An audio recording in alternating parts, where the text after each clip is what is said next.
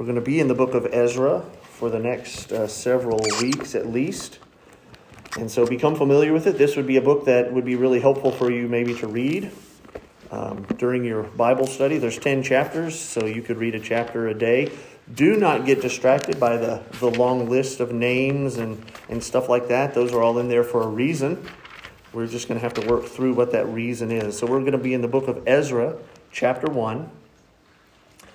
And I entitled this message, Why Do We Need Ezra?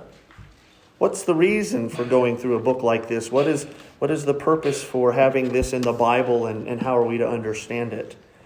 And so I'm going to use a couple of other questions to help answer this question. When we read in the book of Ezra, chapter 1, verse 1, it says, In the first year of Cyrus, king of Persia, that the word of the Lord by the mouth of Jeremiah might be fulfilled. The Lord stirred up the spirit of Cyrus, king of Persia, so that he made a proclamation throughout all his kingdom and also put it in writing. And for the longest time in my life, the book of Ezra, the book of Nehemiah was a bit murky. This is going to be a part of the Bible that isn't as familiar with us as some others. You know, this isn't as familiar as the creation story or the book of Exodus. You know, we know some of the stories of the judges. We know about Gideon and his fleece. We know about Samson and his great strength. We know about David. We know about Goliath. We know about Solomon the wise. We even are familiar in some ways with Isaiah from chapter 6, where he stands before the throne of God in a vision and hears the angel saying, Holy, holy, holy. And then he says, send me, Lord, you know, and we're familiar with those kinds of stories. But in my life, I wasn't really familiar with what happened after Solomon. It's just kind of when you read in the book of 1st and 2nd Kings, you read in the book of 1st and 2nd Chronicles, there's all these kings' names, and they do this, and then there's two kingdoms. Somehow or other, there's now two kingdoms, Judah and Israel. There's the northern and the southern, and this king did this, and this king walked in the ways of this father, and so on. And so in a large part, we have this big section of the Old Testament that's a little bit confusing or just unfamiliar. Because then you connect it with all of the prophets, and you read the prophets, and where do they plug in? And then you might read the minor prophets, and who knows what they're saying and how it applies. And so it's something that's difficult. Now, I was familiar with the story of Esther, which is about the time within a century of Ezra. Daniel, which is within a century or so of Ezra. So we're familiar with this time. But what's going on in the land of Israel? And we sort of lose touch with that. And I didn't know exactly what it worked with, and I didn't know how it fit in. But this morning, I want to begin that journey with you, because the book of Ezra is very helpful. I want us to look at a couple of passages that will show us why. The first question is, why are the children of God living in Babylon or in Persia? Why are they there? Why are they not living in the promised land? God spent so much time in the Torah establishing the boundaries of the land and the reasons why they were going there and then how they got there. So what has happened in the intervening time that causes them to be in a totally different nation? Well, this morning we're going to look at that. Last week we looked at 3 themes that we would see in the book of Ezra. Those 3 themes were that God's words are firmly fixed in the heavens, that human words are no more than footnotes, and that God's people are justified by faith by trusting in that anchored word. This morning we're going to look at 3 times. I did 2. 3 times, not 3 themes. 3 times in the history of the children of Israel to sort of give us an understanding for how they got to Persia, to Babylon. And as we begin to look back, I want us to do so with our eyes wide open. As we spend the next 30 minutes going through this survey, let's make sure that we see and understand exactly what could have happened or what had to have happened to cause them to be ripped brutally out of the promised land. I mean, the fact that Israel is in exile in the first page of Ezra ought to cause us to be shocked. It ought to cause us to be surprised. How in the world could these people who have gone from slavery to freedom to be back in slavery? So there's 3 times that we'll look at. The first one is the formation of Israel. This time period of the formation of Israel is important for us to think about. I want you to turn in your Bibles to Deuteronomy chapter 28. Deuteronomy chapter 8. How is it that these people who had received the promise and the promised land, how is it that they ended up in a totally different country? Why are they not living where God had promised? As you turn there, I want us to remember that God had called one man out of the entire population of the world. He had called that one man Abram, and he had promised that many nations would come from his family. In Genesis, God had promised that his offspring, Abraham's offspring, would be a blessing to all the nations. Paul tells us that the culmination of this offspring is the one man, Jesus Christ. And so in the beginning of the Bible, we already are seeing sort of shadows or hints that God has a much bigger plan for his people. It's not just about this one man, Abram. It's also about his son. It's also about his son's sons. And so the nation grows. And thus the formation of the nation of Israel is a story about redemption. How is God going to redeem his people throughout this? And he chose this one man, Abraham. And we remember, we just studied this earlier this year, at the end of last year, the Exodus, where God had delivered and unified his people under the glory of his power, under the glory of the sacrifice of the Passover lamb, under the glory of his defeat of this nation, Egypt. In the Exodus, we don't have an emphasis on slavery because of sin. What we have in Exodus is an emphasis or a picture of God's work on behalf of his people, delivering them. So the story begins. It's not necessarily a picture of their sin that made them in bondage. But as we proceed through the Old Testament, we're going to see that that picture of bondage becomes the picture of the slavery that humanity has to sin. And so as we move through this, in Deuteronomy chapter 28, Moses is revealing to the children of God what will happen to them if they continue to act faithlessly. And in chapter 28, verses 1 through 6, listen to what it says. It says, if you, this is the nation of Israel, if you faithfully obey the voice of the Lord your God, being careful to do all his commandments that I command you today, the Lord your God will set you high above all the nations of the earth, and all these blessings shall come upon you and overtake you. And so in the chapters earlier, we've seen that he's gone blessing after blessing after blessing after blessing. If you obey the voice of the Lord your God, blessed shall you be in the city, and blessed shall you be in the field, and blessed shall be the fruit of your womb, and the fruit of your ground, and the fruit of your cattle, and the increase of your herds, and the young of your flock. Blessed shall be your basket and your kneading bowl. Blessed shall you be when you come in, and blessed shall you be when you go out. When we walk with the Lord, when we follow his commands, this is what he's saying, blessed will you be. Look down a little bit further. There's a lot of verses in this chapter, and I was tempted to read the whole thing, but I'm not going to take the time. Jump down to chapter 28, verse 15. He says, but if you will not obey the voice of the Lord your God, or be careful to do all his commandments and his statutes that I command you today, then all these curses shall come upon you and overtake you. Cursed shall you be in the city, and cursed shall you be in the field. Cursed shall be your basket and your kneading bowl. Cursed shall be the fruit of your womb and the fruit of your ground, the increase of your herds and the young of your flock. Cursed shall you be when you come in, and cursed shall you be when you go out. The Lord will send upon you curses and confusion and frustration in all that you undertake to do until you are destroyed. Blessed will you be if you follow and obey. Cursed will you be if you reject. Look down in verse 36. He says this, the Lord will bring you and your kings whom you set over you to a nation that neither you nor your fathers have known. And there you shall serve other gods of wood and stone. So at the end of the list of curses, The greatest curse that is coming is that you will be removed from the land, and these nations will come in and take you because of your faithfulness or faithlessness. It gets even worse. Look in verse 41. In verse 41 it says, You shall father sons and daughters, but they shall not be yours, for they shall go into captivity. And so the formation of the nation of Israel, we saw in the book of Exodus and the book of Joshua, they then took the land that God had given them.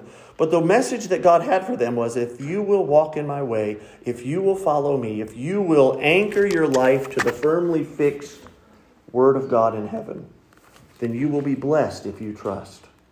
But if you do not trust, if you act faithlessly, if you reject the words of God, the ultimate punishment will be a ripping from the land and a taking into captivity, which must have sounded terrible to these people that had just left slavery. They had been in bondage. God had delivered them greatly. And here he is saying, I'm telling you this, if you are not faithful to me, you will experience this even worse. And this time period for us is important as we look at the story of Ezra.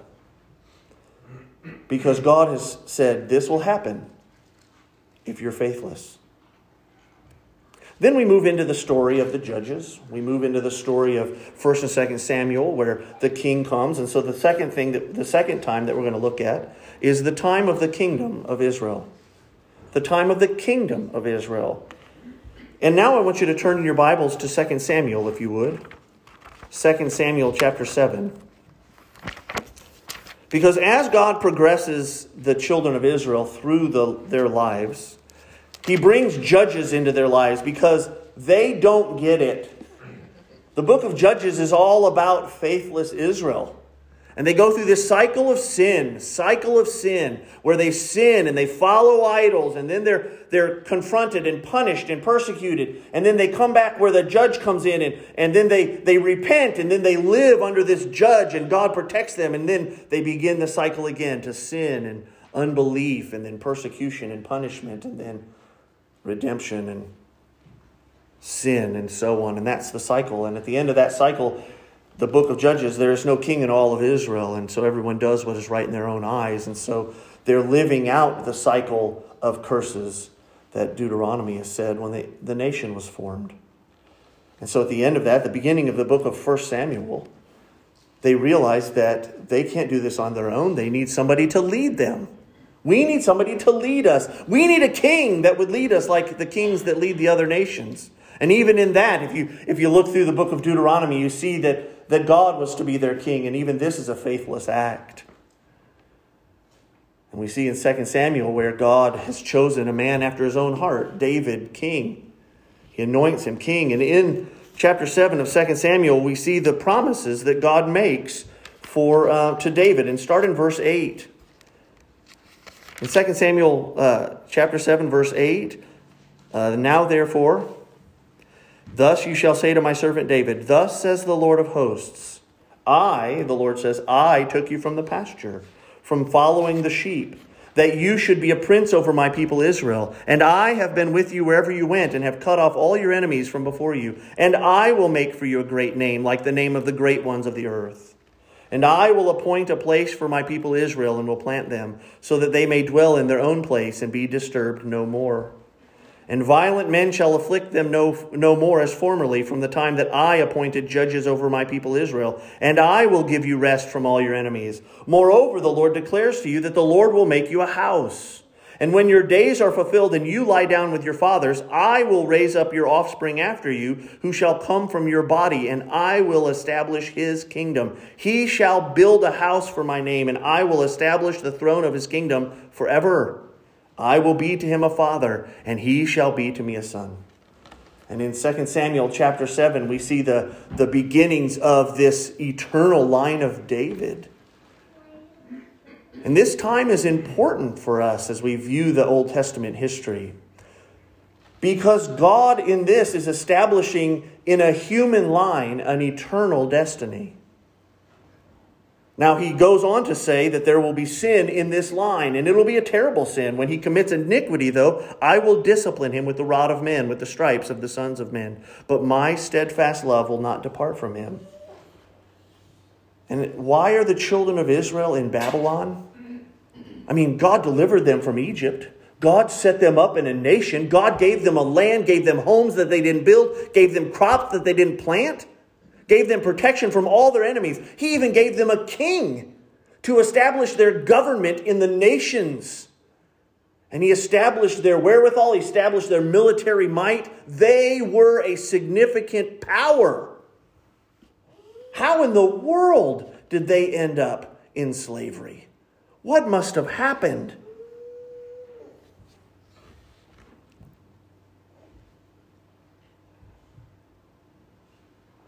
David, an anointed king, the man after God's own heart, was supposed to take God's word, write it down and keep it close to him, that he would read it and know it and live it and love it.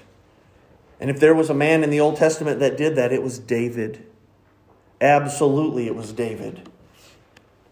But in the reality of the story of humanity, even David's heart was sinful. We know David's story. Even though God had promised that if you will do this, I will be with you, even David transgressed, murdered Uriah, Bathsheba's husband. That whole story demonstrates the fallen nature of this king. And even though David is the epitome of the good king, after David comes Solomon, who started out well. The Lord says, what can I give to you? And instead of riches and long life and power, he just asked for wisdom. And God granted him all of that.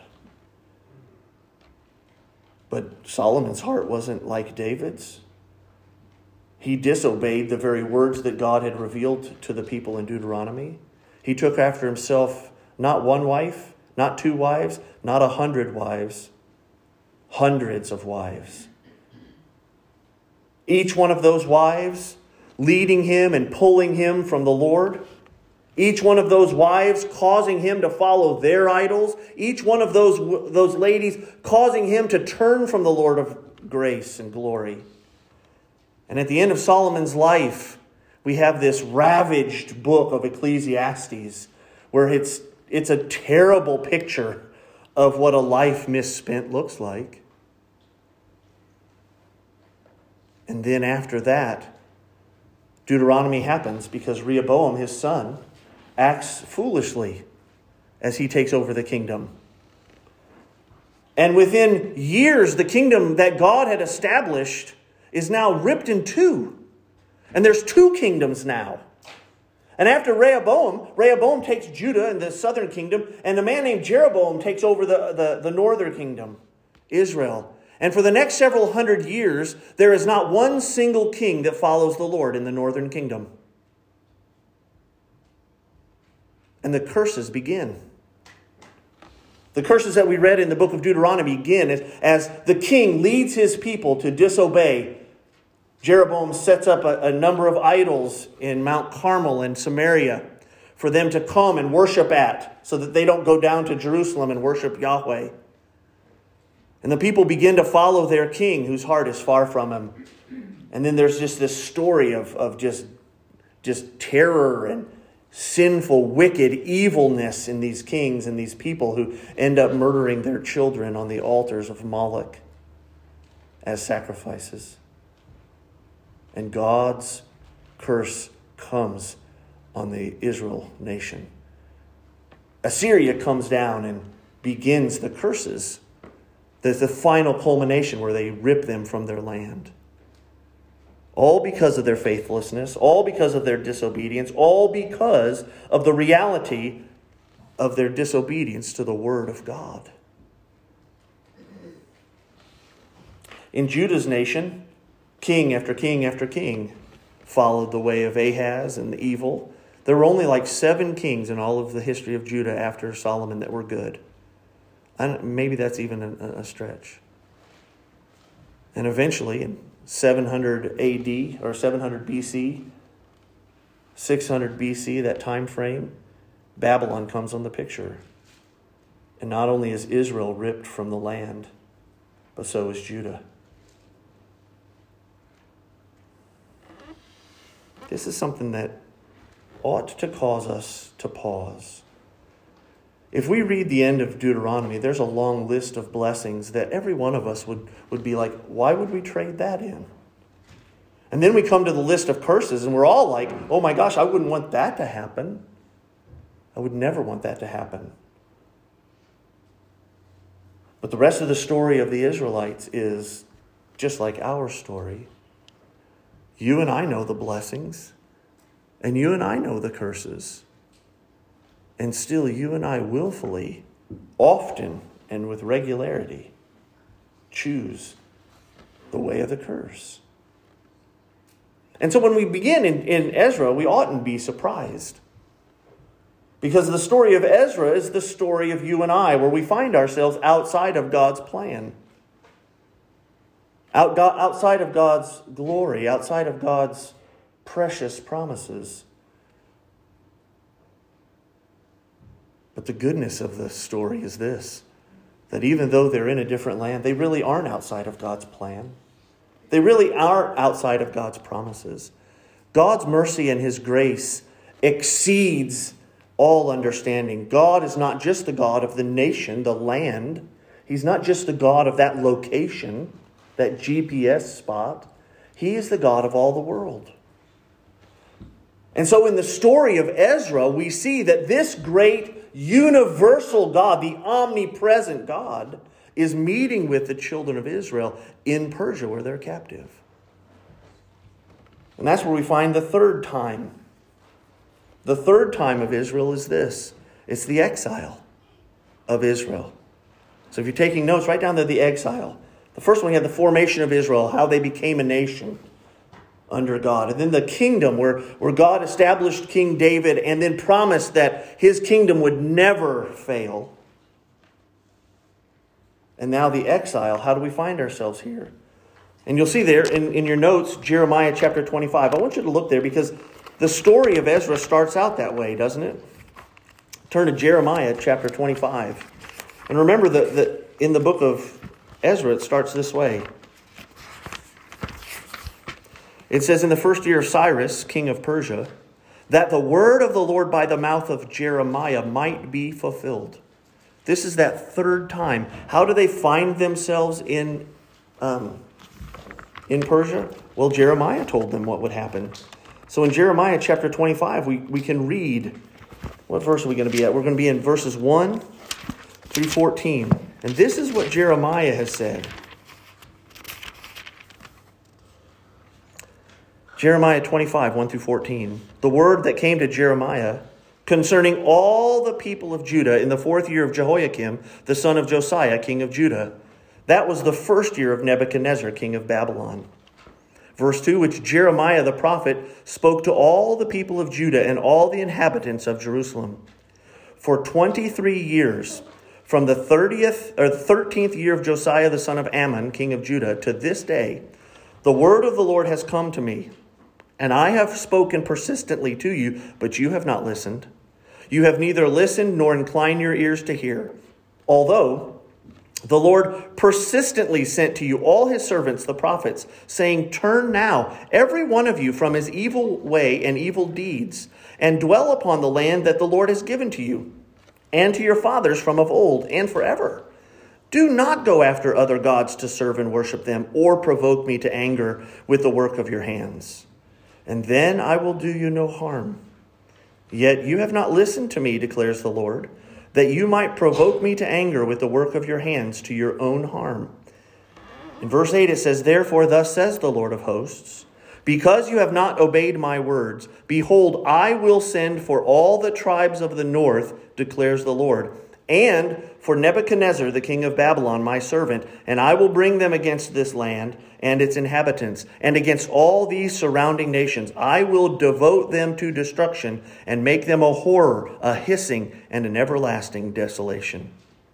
Moreover, I will banish from them the voice of mirth and the voice of gladness, the voice of the bridegroom and the voice of the bride, the grinding of the millstones and the light of the lamp. This whole land shall become a ruin and a waste. And these nations shall serve the king of Babylon 70 years. Here's Jeremiah telling the children of Israel, you didn't do what the word says. You didn't do what the word says. You have not walked in the ways of the Lord. And punishment is coming. And it did. It did in a terrible way. The king of Babylon came down from the north with terror, with devastation, with power. And his armies just covered the land, ripping people from their homes, killing and slaughtering animals and people. The destruction for the disobedience of God's promises was terrible. It was terrible, just like God had promised. And that's how we find ourselves in the book of Ezra, with the people of God in Babylon. And this section ought to bring us even to tears. We ought to weep at the loss of privilege. This nation had all of the privileges of being God's chosen people above all other peoples. They, for years and years, had enjoyed his sovereign provision and protection. All that he required of them, all he required of them, was their love and devotion.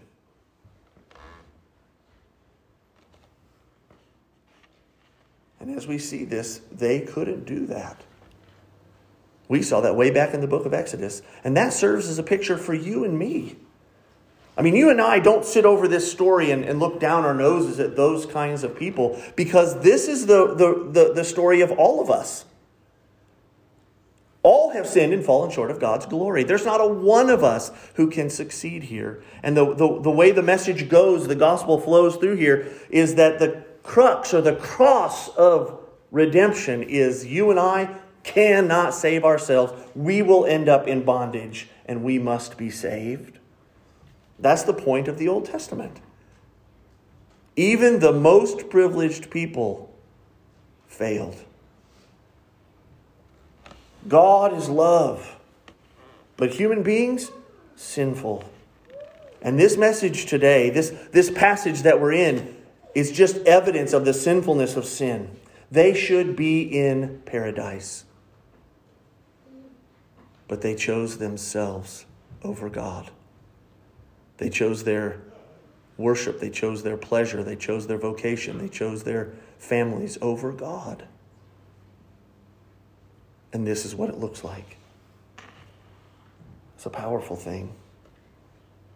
The answer to the questions, why are the children of God living in Persia and not in Israel?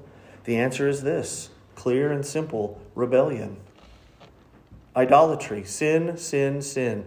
You can read the prophets and see time after time, they choose to rebel against God. They choose their own pleasure. They choose to fill their own pockets. They choose to build their own reputation. They choose to satisfy themselves time after time after time, as if there is not a God, as if he doesn't even exist. That's why they ended up in Persia. Weeks, months, years, decades of sinful rejection of God. Generations of ignoring, generations of banishing God's word to the fringes, always looking to the one who would deliver them, but never trusting the one who spoke. Powerful thing. Powerful thing. That's why they're there. And I want to say, why do we need the book of Ezra? Why do we need it? Because Ezra serves as a reminder. Ezra serves as evidence that on their own they failed. But Ezra shows us that God never fails. Even though they chose to reject him, even though they chose to ignore them, he called them. He worked in them. What part does Ezra play in the big picture of redemption? The big picture of the Old Testament. There's a couple things that stood out to me as I've been preparing this.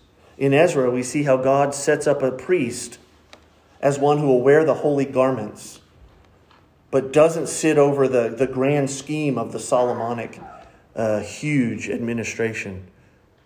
In the book of Ezra, we see a pared down version of the reality of the nation. They don't have a king. They don't have a king anymore. There's not a king leading the nation. What a perfect presentation or preparation for the church in 400 years. God is working in this to bring about the truth. In Ezra, we see that God's hand is still firmly on the wheel of his plan, and God is guiding it inexorably to its culmination in the life and the death and the reign of his Son, Jesus Christ the righteous. That's where Ezra falls. Do you realize that the priest in the book of Ezra that is crowned is named Jesus? What a great story. The book of Ezra is a reminder for you and I. We don't identify with kings. We don't identify with the whole priestly situation where when they inaugurated the Temple of Solomon, they sacrificed 22,000 bulls. We can't see that. We don't understand that. But the book of Ezra helps us to understand and to see the reality of the individual work that God does in souls. It's a story of redemption. It's a story that God hasn't changed, even now. Even today, God hasn't changed. In the book of Ezra, technology hasn't improved, even though technology in Ezra is much better than it was in the Exodus. But the people's situation is still the same. There are so many more politics in the book of Ezra than there were earlier. But politics can't bring about lasting change. Social improvements of living conditions, education, or health care doesn't improve the dark heart of humanity. And the story of Ezra helps us to see that God hasn't changed. We need the message of Ezra. We need to see where we fit in God's story. We need to see that it is God's word that is revealing and redeeming his people. That's the message for you and I. We need to look back, way back to his promises. And then you and I need to rest on those promises. Thousands of years later, God hasn't changed. And the story of Ezra is 1,000 years after these things are written, and yet they walk through life according to the truths of the Torah. God hasn't changed. God is active now. One of the themes of the book of Ezra is about God's hand. It's just a great picture. We're going to see, I think it's in chapter 6, his hand, all the way through. Church, you and I need to rest in this. God's hand is active even now. God is still saving people. God is still guiding people. God is still delivering people. God is the same. And the book of Ezra is going to help us to see this. This world is a huge cycle of slavery, bondage, ending in death. One of the surprising news stories that I'm shocked didn't receive much coverage. Did you hear about the law enforcement raid that saved 39 sex-trafficked kids last week? Did you see that? 39. Didn't even show up on the news, but maybe once or twice, maybe as a banner across the bottom. But what about for those kids? Their deliverance. Slavery. Today. All of our talk about, virtue signaling for, BLM, Black Lives Matter. But this is true slavery. No message. But church, we are living in a time where you and I have the message of hope. It's the hope of the gospel. It's the hope of Ezra. It's the hope of Jeshua. It's the hope of Zerubbabel. It's the hope of Nehemiah. It's the hope of the people of God through the ages, that God is still active and is still at work. The book of Ezra pointing us to Jesus Christ. We look back to Jesus Christ. And Ezra says, hey, pay attention. This is the hope. Why do we need Ezra? This is why. God delivers from slavery. They were actively slaves because of their sin, but God brought them forth. At no time ought we ever forget that it is God alone who is our Savior. As we read this, we're always reminded to look to Him alone. Why do we need the book of Ezra? It's because God works through individuals. And I look around at all of us individuals, and the book of Ezra is about God working through people. It's not lumped into a general thing. He names people. He counts people. This is who God is working through. And we need this today, church, because this is us. God is still working through us. So often we look at the news. We look at everything that seems to be going so far away from us. Doesn't touch us. But the story of Ezra touches us. It's about homes. It's about families. It's about communities that God is at work in. The story of Ezra is a story of a people made up of individual people. None of us are off the hook. Think about this in your life. God has placed you here. God has placed you here. God placed His church at Crystal Springs in North Dakota for a reason. I am so thankful to see Israel back here. Think of this. Israel sitting back here. I've talked to him a number of times about why is he here. He's here because he was afraid that his children would not hear the word of God. And now I look at Wayne, who's here, an individual God placed here. I look at Pat. God placed Pat here. I look at Clayton. Church, this is the power of the gospel at work. It's not something out there. It's not theoretical. God placed us here so that first, Wayne, you could hear the gospel. Pat, so that you could hear the gospel. Clayton, so that you could hear the gospel. That's why God placed you here. God placed you, Pat, here so that Ashley could come and hear the gospel. What a grace. What a grace in that. And God placed y'all here so that our community could hear the gospel, could know about this great God, the God of Ezra, whose hand is firmly on the steering wheel. God placed us here so that our children could be exposed to this message and so that our community could hear about this great God. This story is about individuals. The reason we have the book of Ezra is because we are living in a different part of the same story. That story hasn't ended yet. We are actively living in the story of the gospel of Jesus Christ. You and I are a part of that. We're going to read here in just a minute what God has given us. And He says, "Behold, I am with you always." In our life, we are living a part of the gospel. There are people in our community. There are people in our community who are dying without the good news of Jesus Christ. They are just like the darkness that we've been reading about. But God placed you here. He placed me here. He gave us the gospel. He gave us the hope. We're part of this story. I love the book of Ezra because it's us. We've been delivered. Now let's go and share this gospel the way they did. What a powerful truth. We need the book of Ezra because God punishes sin completely. And that's something for each one of us to be challenged by. Being ripped from the promised land wasn't a slap on the wrist. It was an utter punishment. There's no mistaking that the children of God were punished for their sins extremely and in a separately humiliating manner. They were divorced from the land. This is the truth about every one of our sins. God deals with sin always, completely, and thoroughly. And I know that feels bad, and that's a yucky thing to talk about, but this is the gospel. This is the message of the cross. Either you will experience the wrath of God as He rips you from this life and transfers you to hell, or someone will step in and experience the wrath of God for you.